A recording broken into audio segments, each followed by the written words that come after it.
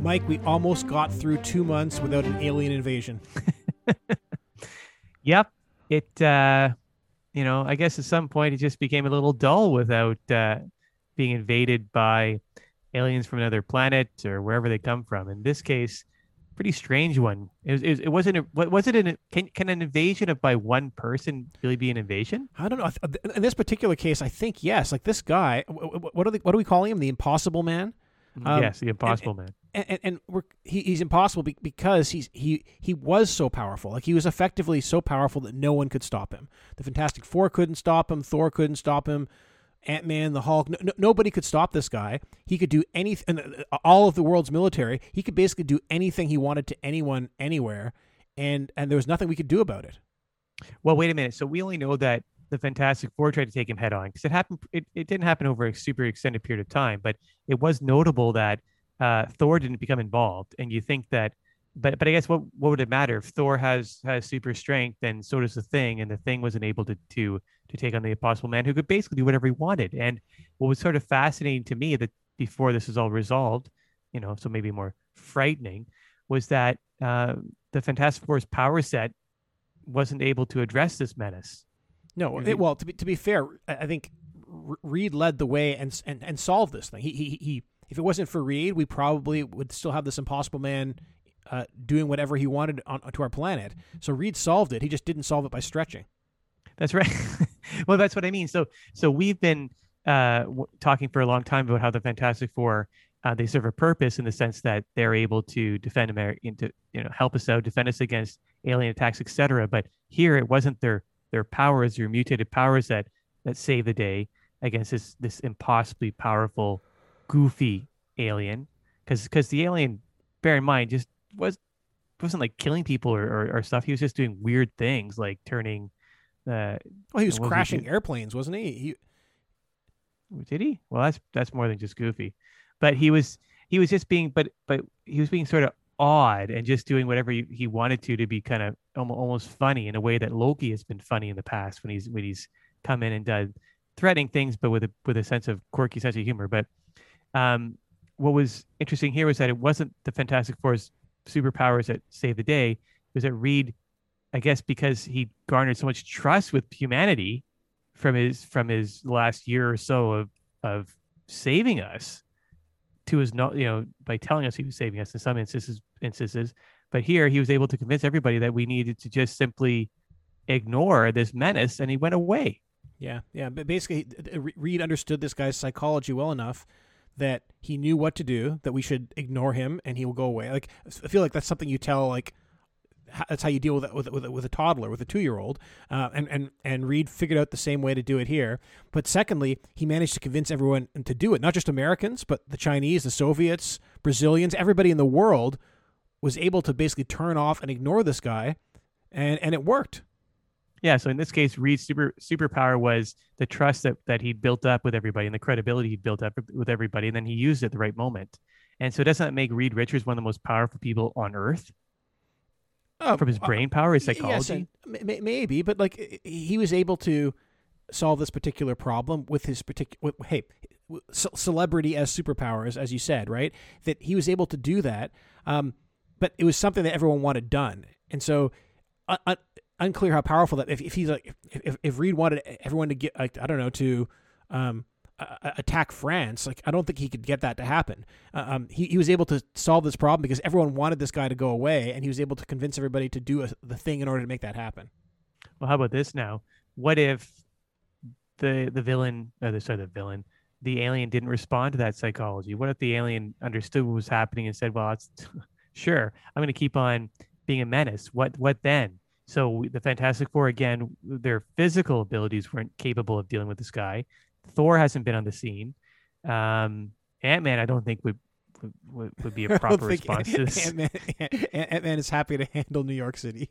Yeah, he'd shrink down and somehow that would lead to him being able to like deal with the Impossible Man. No, I think I don't know who would have saved it if we had a malicious alien here that was a little smarter than this one, and they could see how he's being manipulated by Reed Richards and the entire world by ignoring him. Then I think we'd be in real trouble. And I guess the only person I think that could deal with it would be Thor, because he's dealt with, as I was saying earlier, a trickster god, a goofy menace that Yeah, was but just I trying to feel like mess this guy around. was just more powerful than Loki, right? Like Loki was doing similar trickstery things, but Thor was able to just basically pick him up by his coattails and throw him off to wherever he came from. Whereas this guy was able to transform his body into anything he wanted and could stop Thor in a heartbeat, I think. But I think you get to a good Yeah. point, which is that hey, again, this is the third alien invasion. Bruce Banner stopped the first one. The Fantastic Four traveled to the other planet for the second one, and this time we used some sort of reverse psychology that we all worked together on. But these aliens are very, very, very powerful, far more powerful than any normal human. Is it just a matter of time before one gets a little luckier than this one did? Well, that's the worry, right? And so again, you and I've talked many times about this, that the Fantastic Four are an effective countermeasure against, other nations, other superpowered individuals, and have been effective against aliens. And so now we're seeing that they're not physically capable of dealing with this one. So yeah, it is frightening. And so you think, I guess you got to wonder, what will Reed Richards do now in order to prepare for the inevitable, which is that they're going to have a superpowered alien that might not be so easily fooled. Yeah, and maybe there's more of them. Like this time, there was only one. Right, there was Yeah, one alien, and he caused like commotion across the planet. Like, what if he'd landed? What if there was a million of them, a billion of them that landed here? Like, I don't even know what we would do. And I think that is what the world needs to be preparing for. Like, that is why we need the Fantastic Four. It's why we need Bruce Banner focused on this instead of trying to track down the Hulk. We yeah. need Thor. I guess rather than whirling with geopolitics, which I'm all in favor of. Like these guys need to come together, and we need to find a way to. Basically, we need like a shield to protect the Earth from the next alien attack. This is the third alien invasion in less than 12 months. So you're saying what we need is better resource management, human resource management, or superhero resource management. We need someone coordinating this. We need to getting some research done. Greed has that spaceship. We should be scanning the horizon to figure out who's going to hit us next, and just be prepared and have as many defense as possible to make sure that we're not taken by surprise again. But what happens if let's say, Reed Richards takes a spin around the galaxy, or uses the technology that he's gotten from that second alien invasion that he was able to prevent, and they figured out that, oh boy, it's worse out there than you think, and we have no ability to counter this. What are the other options? Does it mean that we somehow have to like seek protection from other alien races, for instance, from there's this is opening a whole new door to what it means to be alive as a human being in the early 1960s. Hey, already we know that the vast majority of the world sits under the protection of either America or the Soviets. Is it so crazy to think that maybe the Earth should sit under the protection of some other alien species against being invaded and destroyed by others? It's frightening to think, though. Like, I mean, we talked earlier about how what's the impact on the human psyche of having superpowered individuals on this earth. So what's the impact going to be if we find out that not only are there superpowered individuals on Earth, but there's super races or super advanced uh, planets that we have no ability to defend ourselves against because we've been lucky 3 times, but our luck might run out. What then? I mean, are people gonna crack and just duck their head and hope it all goes away? I mean, it's.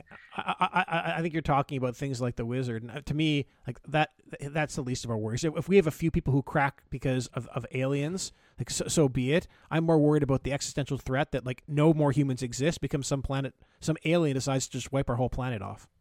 So then let's go through it then. We're fortunate that the Fantastic Four got their powers. We're fortunate that the Fantastic Four, one of them happens to be super smart and is able to figure out alien psychology. And we're fortunate that that's been enough so far. And so the next question is, what do we need to do to anticipate what might happen next? And are we prepared for it? And it's either going to be making further research, or hopefully further additional discovery of additional human superpowered individuals that will be able to respond to supernatural, not supernatural, but these extraterrestrial threats. Yeah, like I don't have a solution, but I think we should be. There's probably a dozen things we should be doing, and it feels like all hands on deck to do them.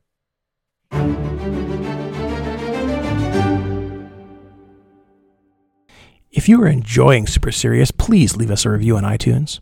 In the meantime, here is another podcast that you may enjoy. Hey everyone, this is your pal Ryan Cody, and I'm one half of The Illustrious Gentleman, a podcast hosted by myself and Scott Godleski, two professional comic book artists who get together every week to discuss the comic book industry, movies, television, pop culture, and general nonsense, and we do it all over a couple drinks.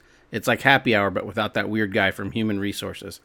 The Illustrious Gentleman is available wherever you get your podcasts, and always at tigshow.com. That's TIGSHOW.com. Cheers.